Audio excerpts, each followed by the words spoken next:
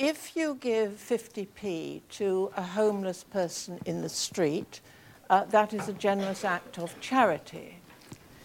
If you give 50p to one of the many charities or organisations for homeless people in Oxford, that also is a generous act of charity.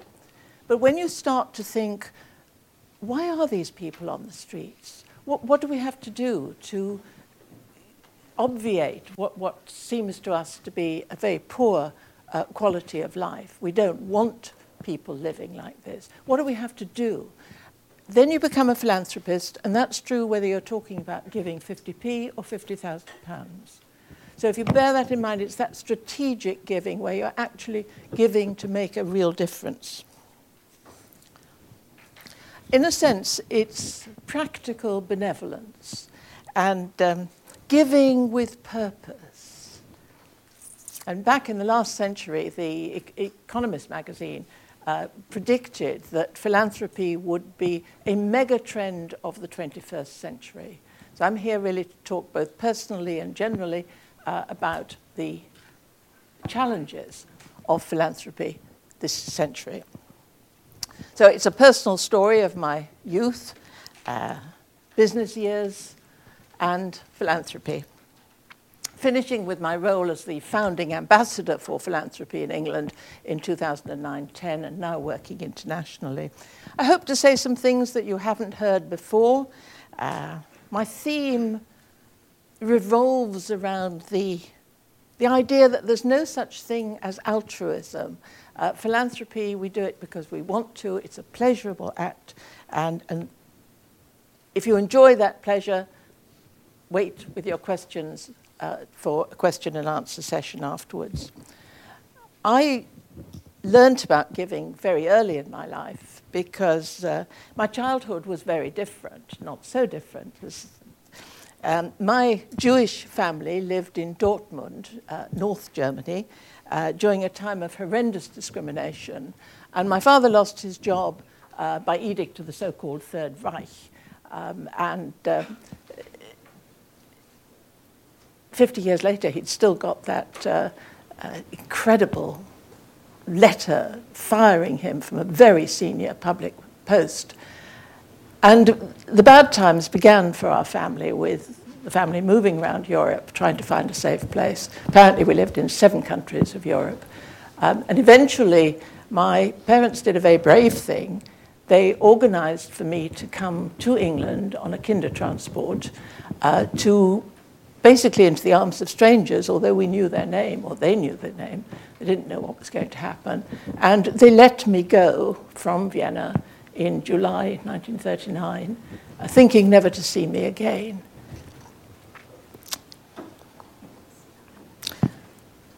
There's some odd things that happened during times of stress, and when war was declared in September, I was formally classified as a friendly enemy alien, 5 years old. But Hitler had taken nationality away from Jewish families, so I arrived stateless, penniless, because my mother put a Leica camera around my neck, so that I had something which was later sold, and basically, of course, without a word of English. They tried very hard. My father, who was quite a linguist, had taught me some useful phrases so that I could say things like slow combustion stove. Very useful for a 5-year-old. And Weinscreen Viper. But I didn't, excuse me, ladies and gentlemen, know how to ask to go to the bathroom. Of course, pain allows you to grow. And it sensitized me in ways that people who've always been affluent, never been so poor as to be hungry, really find difficult to imagine. And I was terribly lucky. I was fostered by a wonderful childless couple in the Midlands of England who brought me up as they would their own. But I was left with this extraordinary guilt at having survived when so many died. And the fact that I was given so much really meant that I knew that I had to make my life worth saving, to make my life worthwhile and to start giving back as soon as I was able. What greater gift can anyone give than unconditional parental love? And they gave me that, total stranger. Now, only a tiny proportion of Jews survived, so I was doubly lucky to be later reunited with my birth parents. But I learnt very early on that tomorrow's always different. It's nothing like yesterday, nothing like today. It's going to be different. And so gradually I learnt to actually embrace change, and I've worked in high technology, and I actually like new things now. In 1939, we didn't know anything about post-traumatic stress. So there's irrational depression at having survived. And it is irrational. Why shouldn't one be, oh, I've survived, I'm okay? But it doesn't work like that. And I'm also left with a patriotism that's nowadays a bit unfashionable. I love this country with a passion that only somebody who has lost their human rights can feel. There's a wonderful statue in Liverpool Street Station where most of us arrive, commemorating that largest ever migration of children, aged up to 16. At 5, I was one of the youngest on my trains. There were about 10 trains. But there were apparently, well, there were, I saw them, some babes in arms who were cared for by young women, 16 plus, who had done a deal with the powers that be, and they brought those babies out and had committed themselves to return to Germany afterwards, to what they must have known was almost certain death. And of course I didn't know this at the time, but having learnt it afterwards, I like to record that heroism and what a gift that is to humanity. Moving now to my years in business, I'm often asked for the secrets of commercial success, because I started with nothing and I did eventually become very successful. And one secret I will share with you is to choose your partner very carefully. The other day when I said my husband's an angel, somebody complained. You're lucky, she said, mine's still alive. I was on Desert Island Discs last year, and basically he need never worry where I'd be marooned, because several charities would very quickly come and find me. In my first job, I went to evening classes to get my degree. Later, when we were planning for a family, I founded an early software house as a 20th century cottage industry for women, a company of women, a company for women.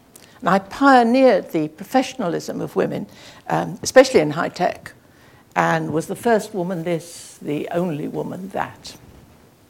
And I was driven not by the technology, but more as a social crusade, a social enterprise challenging the conventions of the time, even to the extent of changing my name from Stephanie to Steve, so that people didn't know when they received my business development letters that he was a she.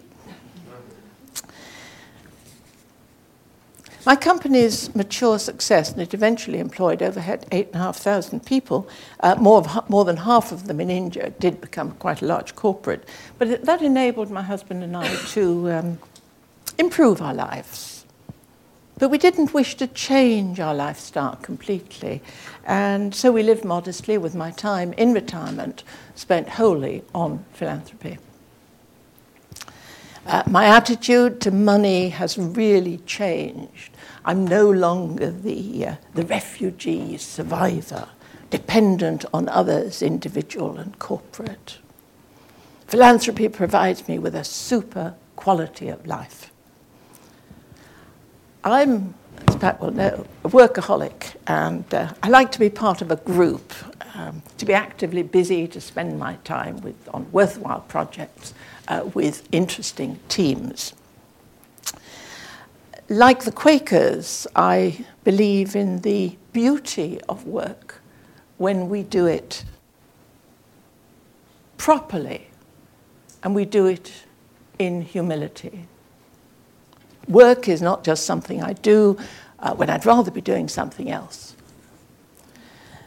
My company had profit sharing pretty well from its start, but I eventually decided that my dream company should entrust its destiny to its staff. I wanted the staff to help me build the company, and I wanted them to share in the success of what they helped build. So one of my first major gifts was taking the company into co-ownership. I was inspired by the John Lewis Partnership, and I eventually got a quarter of the shares in the company into the hands of the workforce at no cost to anyone but me.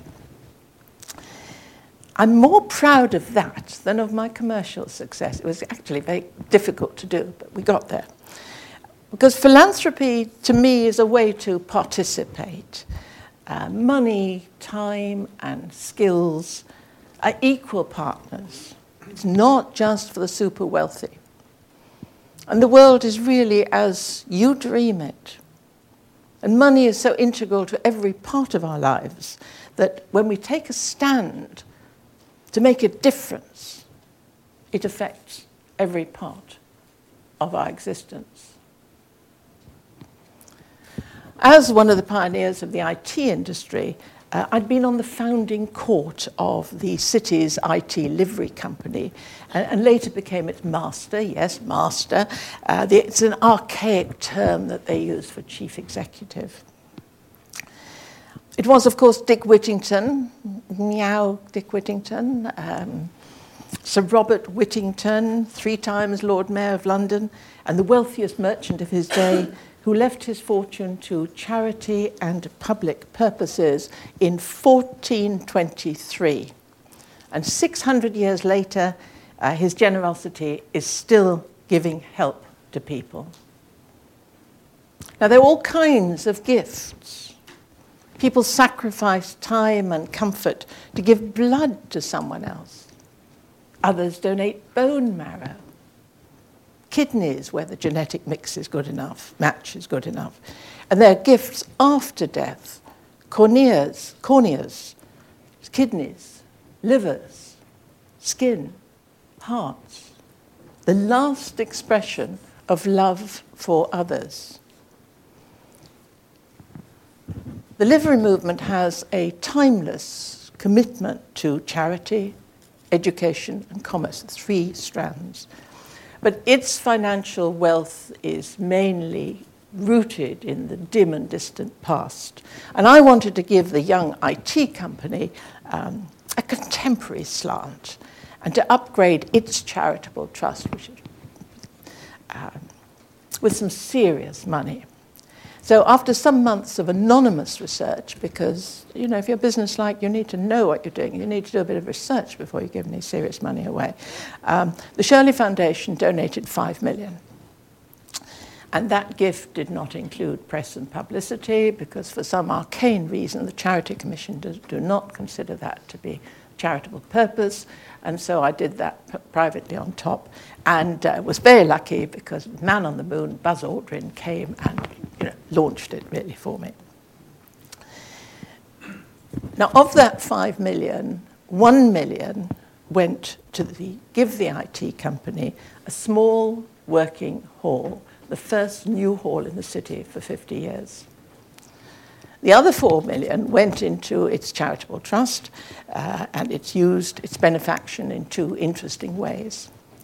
Firstly, to give structure to the variety of giving projects in the IT sector, to become the charity of information technology. And secondly, to give philanthropic outlet to the time and energy that every single person has available to give. Members of the livery company are actively engaged in giving IT advice to various not-for-profits, getting an ailing school up to giving them appropriate IT facilities, but also getting them up to proper educational standards. And indeed, in managing the academy schools, which it has several with which it's associated, and Hammersmith Academy School addressing special needs of all kinds, from the learning disabled to the super gifted. That is formally to open on the 28th of this month. So it's an ongoing activity from this. The charity gives some grants, yes, but measuring members' time contributions is really much more valuable. Using commercially defined consultancy rates gives a leverage of about 10 to 1. A grant costing the livery company £10,000 is, with members' input, time, skills, turned into a gift valued at £100,000. Wonderful example of embedded giving. Someone there then pointed me to my second big IT project, which the chairman has mentioned. 10 years ago, I was pleased to sponsor the Oxford Internet Institute, which, as she explained, is a multidisciplinary, the first really multidisciplinary research institute in any university, and that concentrates on the legal, economic, social, and ethical issues of the internet. Not the technology, but the social side had always interested me a lot more.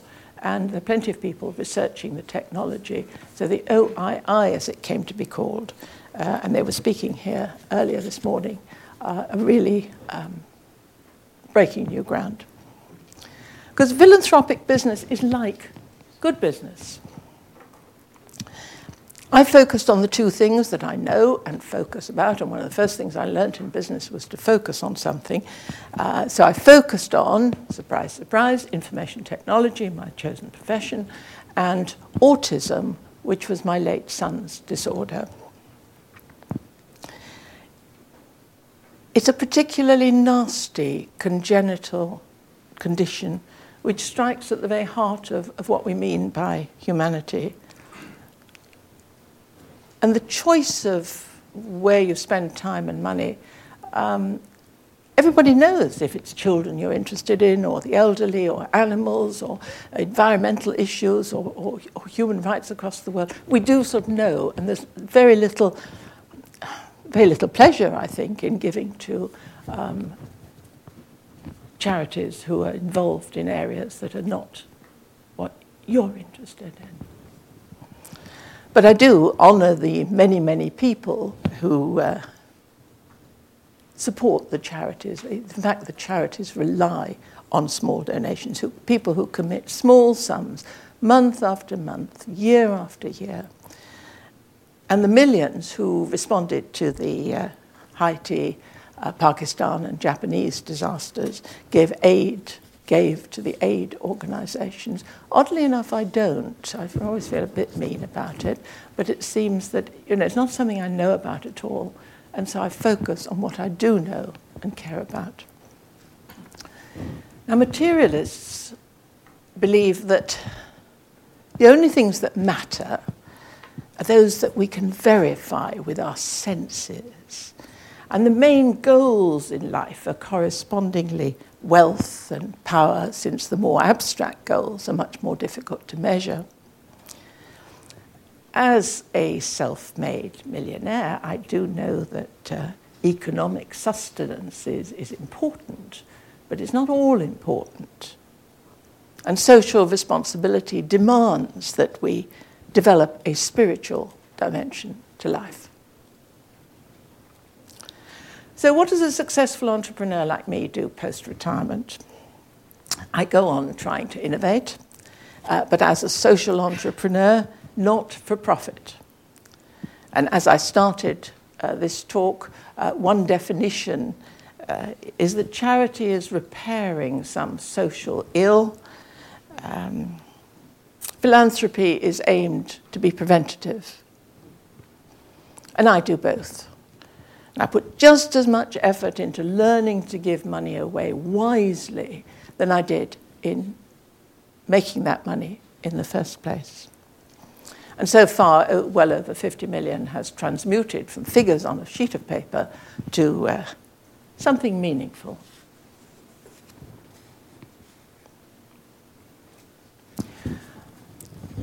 Moving on with the giving phase of my life, as I've shown with my co-ownership example, there are several levels of giving. It's not just a question of money. Everyone has contacts, time, and skills to give. And for me, there was a family side to my story. I've mentioned our autistic child. His name was Giles. He was a beautiful baby. Because of my traumatic childhood, I had aimed to give him a very quiet, serene childhood. We lived in the country. Keep him quiet, keep him secure. And in fact, he was so contented as a baby that at first I thought we were doing rather well.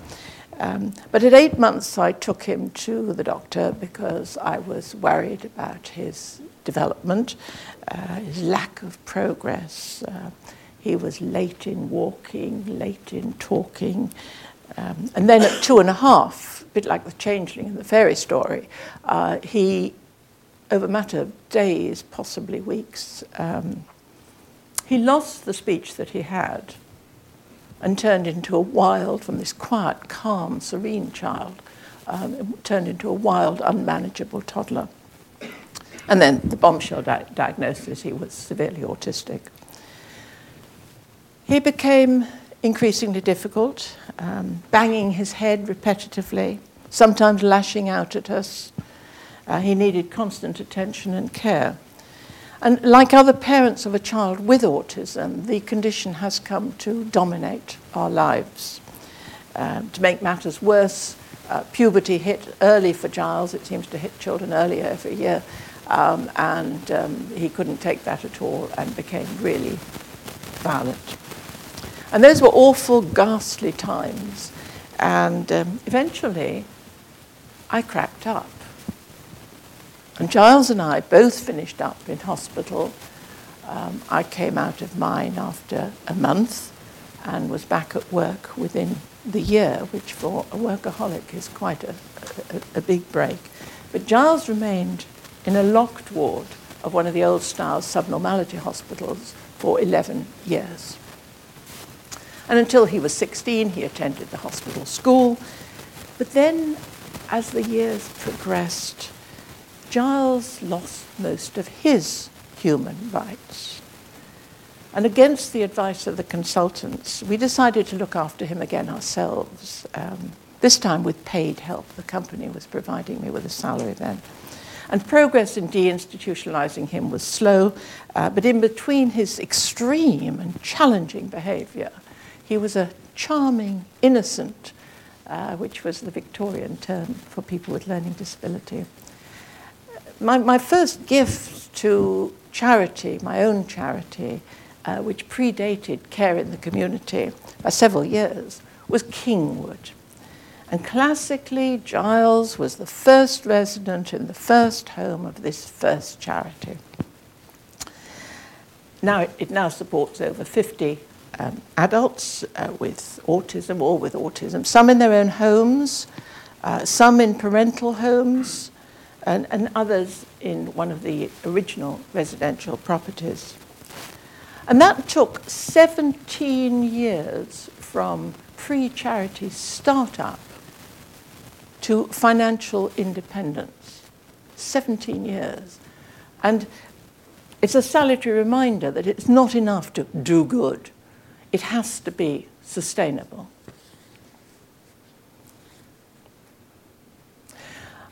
I've got actively involved in several special schools. Prior's Court has been the main one, both financially and in time and effort. It took 22 hectic months from inspiration to opening, 5 years of my life overall. It's the largest of my charitable projects. It has 60-day and residential pupils, both with both autism and moderate to severe. Most people would say profound learning disability. Very few of them have any speech. And perhaps you can guess that the pupil profile for that school was my Charlesy. And an adult learning centre has just opened earlier this month for 6 students, another 6 to start next year. So that's developing and growing. I'd been inspired into that educational project by visiting a special school in the States. And in true business-like form, I commissioned a feasibility study as to where pupils or potential pupils with autism were living in the country, and it turned out to be pretty well everywhere, and where the schools were. And the main gap, mismatch, was in the Midlands of England. So that's where the property consultants started looking, and we eventually acquired a 50-acre Queen Anne building in Newbury, just up the A33 in Berkshire. And that led to a whole chunk of my life: resources for autism, music for autism, the all-party parliamentary group for autism, parents' autism campaign for education, allergy-induced autism, the economic aspects of autism, autism studies in several universities. Whenever there was a gap, I tried to help. Not a lot of pattern, all quality, and they all try to be a leader. Each is aimed to be independent of me, financially and managerially, as soon as possible. Not businesses, but business-like. For example, bilingual Wales is particularly difficult for people with autism, where communication, or its lack of it, is so important. So I founded and funded Autism Cymru, which has guided the Welsh Assembly to the world's first ever national strategy on autism. And there's also now a chair for autism in Cardiff University. So the Shirley Foundation sponsored the world's first disability conference on the web. And that led to a portal site, Autism Connect, with users from places so remote that I had to get out an atlas to find out where they were. Now, some charities are distressingly amateur, but I give capital as well as revenue. I tend towards funding infrastructure, whereas other people veer towards projects. So the Shirley Foundation's work is targeted to be pioneering. We never do more of the same, no matter how worthy. So it includes a lot of research work and trailblazing new charities. Pioneering and strategic. Projects that, if successful, and pioneering projects can and do fail, and if they all succeeded, I'd probably think we were not taking enough risk, but if successful, make a real difference. I've always tried to be generous according to my means. Generous in time and skills as well as money. In recent years, the money has been significant, and it is wonderfully effective. Donations, large and small. The small ones always regular, to allow the charities to do a bit of planning. And always accompanied by involvement. It's demeaning to just give money. And anyway, one wants the buzz, the adrenaline, the fun of commitment. Because I believe if you don't commit in the world, you are just taking up space. Nothing stands still, and my foundation has evolved over the years. IT is no longer part of its mission. Lots of people in that space, and my focus is now purely autism. And my personal belief is that giving does need to be proactive, ambitious, and focused on results. My aim is always to be professional, to be efficient, and of course to be effective. And over the years, my giving has become more and more strategic. But I continue to have a load of fun. I meet more interesting people. I travel purposefully to more interesting places and feel more fulfilled as a social entrepreneur than I ever did in my business years.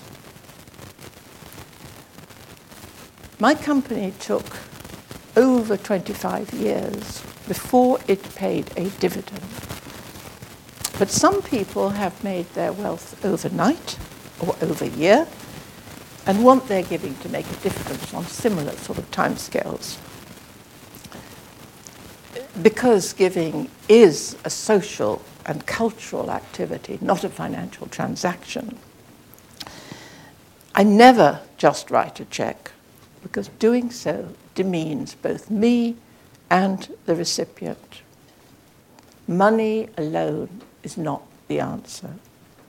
Sure, giving money can be a compassionate act of detachment. I try to make it a committed act of love. And starting with Kingwood, that hands-on support service for my son, autism is a focus of my life. I put just as much energy in learning to give away money wisely, and take just as much satisfaction as I got for making it in the first place. One's classed as the 7th wealthiest woman in Britain, trailing Her Majesty the Queen. I think the arithmetic was wrong, but I'm very proud to have given away enough to take me out of the rich list. Giving is now what I do. It connects me to the future and gives me enormous pleasure. And perhaps some of you will follow my example. But linked to the altruistic, it is the right thing to do. Giving makes me feel good. And that feel-good factor is a scientific fact, because brain scans now can show that the pleasure centers of the brain are stimulated when we act unselfishly. If you forget everything else I say, remember that pleasure giving is the essence of this talk. Gone are the days when wealthy women had always inherited or married money. My giving is not different because I'm a woman, but I do care about issues and I'm careful about them. While it's nice to be thanked, my focus, and I certainly notice when I'm not thanked, but while it's nice to be thanked, my focus is always on how much difference is this going to make, not on what recognition will I get. And the giving spectrum moves from no reward whatsoever through acknowledgement, prestige, and fun, to tangible returns and a sniff of immortality.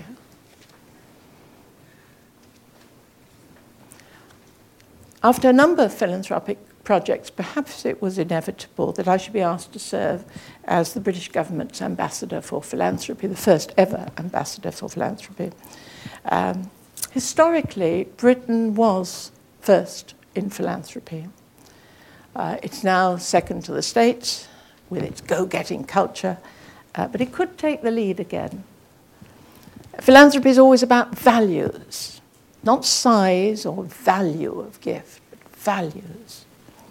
It starts with dreamings and dreams and feelings. So I took a sort of formal pledge to inspire the idea that giving is a pleasurable act of desire as well as compassion to help change or challenge any aspect of society by raising the bar on our capacity to be generous. As the founding ambassador for philanthropy, it soon became clear to me that the philanthropists needed to have a voice. People sort of understood charities and they were brought into government meetings, but nobody really asked about the philanthropists. So it was a voice independent of the organizations that we give to, so that we can influence the dialogue on those things philanthropic. And to broadcast that voice to government, to the media, and to the charities. And you can see how some of those people who are prepared to speak out about why and how they give on the website ambassadorsforphilanthropy.com. It was relaunched as a social enterprise just 3 years ago. Motivations are unique, so each philanthropist's story is different. We're each different. You can't really generalize. Even the reticent Brits have evolved from, we don't talk about money and what we do with it. So things have moved on. Because giving can become a vibrant part of life for every day, for everyone. And mass technology reaches people in a way that appeals to them. So do have a look at that website, ambassadorsforphilanthropy.com. Now, one target is for countries around the world to appoint their own ambassadors for philanthropy, because it gives a step function. To unleash philanthropy by giving philanthropists a voice worldwide. Both the White House and the Clinton Global Initiative are getting involved. And overall, it seems that national ambassadors for philanthropy are an idea whose time has come. Let me now try and generalize. Wherever you go, it's impossible to ignore the reflections of our giving past. We remember the big names. The Oxford one I know is Gilbert Sheldon, after whom the theatre is named, the founder of the university. But all of us can help build dreams and right wrongs. Haig is remembered not for his militancy, but rather by Poppy Day. Andrew Carnegie is remembered not as a robber baron in the States, but for what he did for all the libraries in the world. And it was he who made the memorable statement, "Those who die rich die disgraced." There's no ought or should about philanthropy. It's just fun, want to. It's community foundations help people to give on a local basis, wonderfully effective in channeling large and small donations to appropriate local causes. So hugely satisfying as you can see the results of your giving. And there's no sort of relativity, really. The local cat's home is just as worthy of support as a global humanitarian initiative.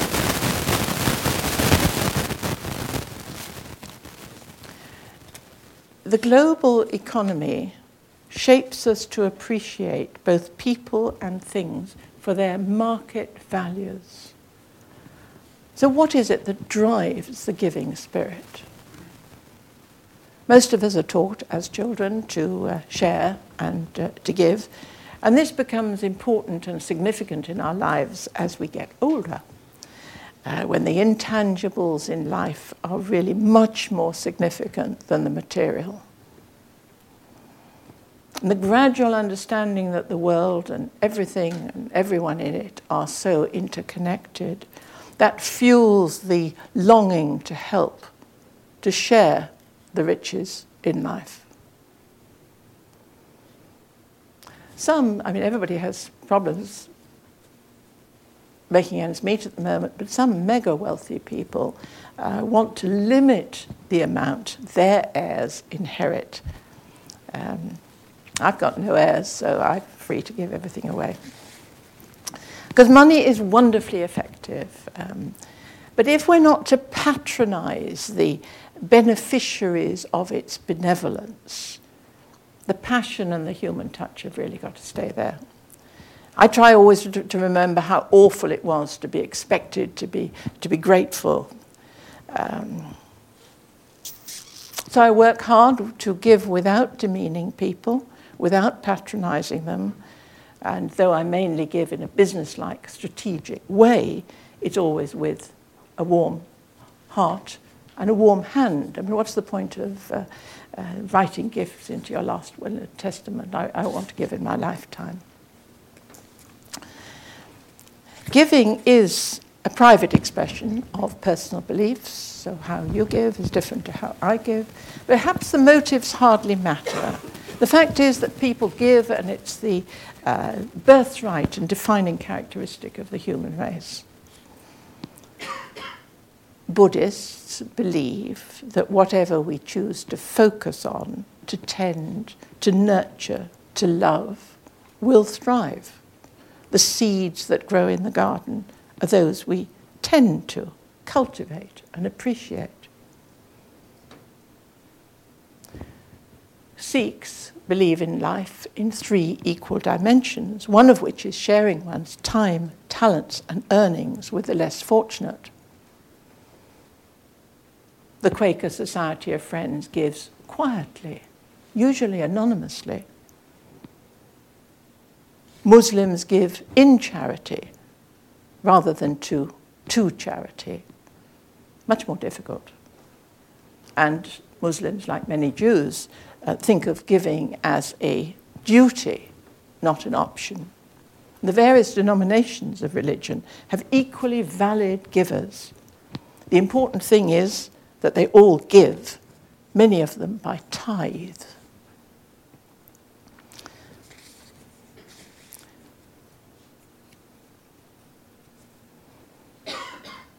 The golden age of philanthropy in the UK was in the late 19th century. It's British nadir,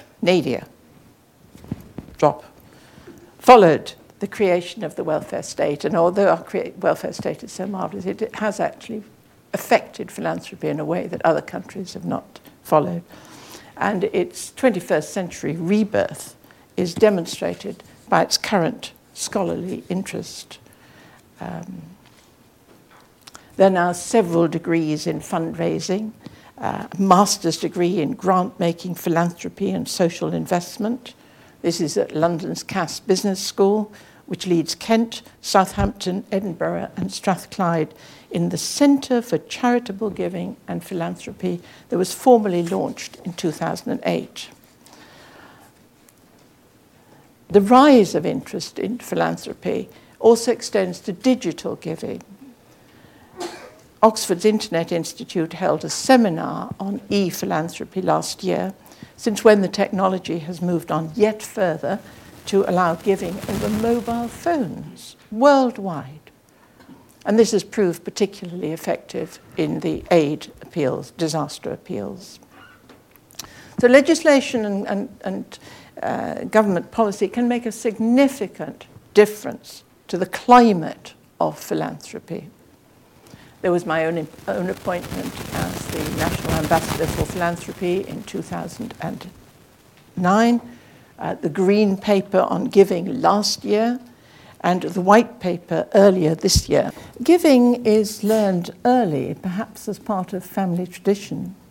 Devout people give dutifully as to satisfy divine will. Enlightened self-interest is when we give to others and so indirectly help ourselves by giving to the Alzheimer's Association or Age UK for possible use ourselves later. And that combines with the altruistic. It's the right thing to do. Giving makes me feel good. I've said how my life of service is some sort of repayment, some sort of assuagement of survivor guilt. I've been given so much by strangers. What else can I do but give? Recent research shows also that corporate giving not only helps staff morale and staff recruitment, but is directly good for business. The positive branding, and brand is as brand does, also leads to improved sales, new customers, more loyal customers buying more. Another example of enlightened self-interest comes with reputation, achieving fame and good report in the transitory world, or as entry into some elite group. Last November, Oxford University's campaign reached £1 billion, and the Chancellor has a court of benefactors for major donors. But it's the many alumni folks that giving small amounts that have really made that wonderful figure happen.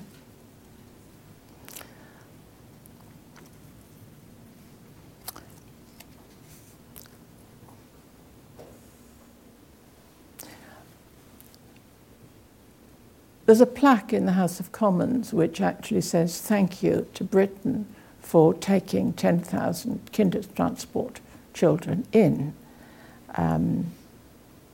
We see such thanks in buildings and organisations throughout Oxford, because the shields in college windows, they mark benefactions from the time when every person of capacity had armorial bearings. It's not just something pretty to look at, it marks that years ago that family gave significantly.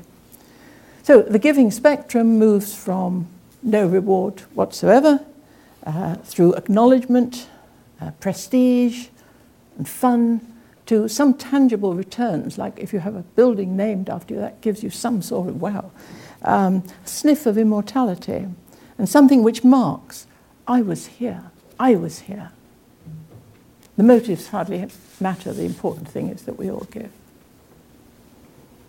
Why is giving always high on the list of virtues? I guess that's because anyone can do it. We might not be particularly moral, we might be partial to a drink too many, or have a roving eye, prefer light reading to philosophy. We may not see ourselves as all that spiritual, but we can all give. So it isn't that money is bad or good, but rather our interpretation of it. Your relationship with money doesn't have to be disconnected from you as a person. It doesn't matter how much or how little. Money really can provide joyful reward with integrity. It's the conduit for all our hopes and fears.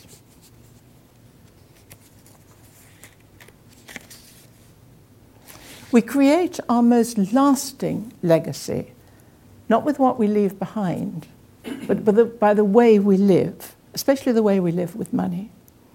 And I challenge you to let your money stand for who you are.